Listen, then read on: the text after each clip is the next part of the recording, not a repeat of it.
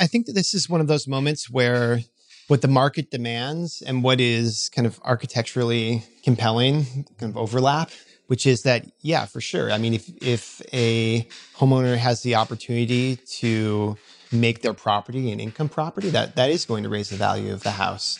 At the same time, it makes for a much more spatially interesting project to work on. How do you create exterior and separate entrances to two separate units when those units are not detached? They're attached together. And also that it has to take place on a hillside, which really makes vertical circulation pretty complex and difficult to configure. So we found the ADU to be really stimulating in terms of the design process.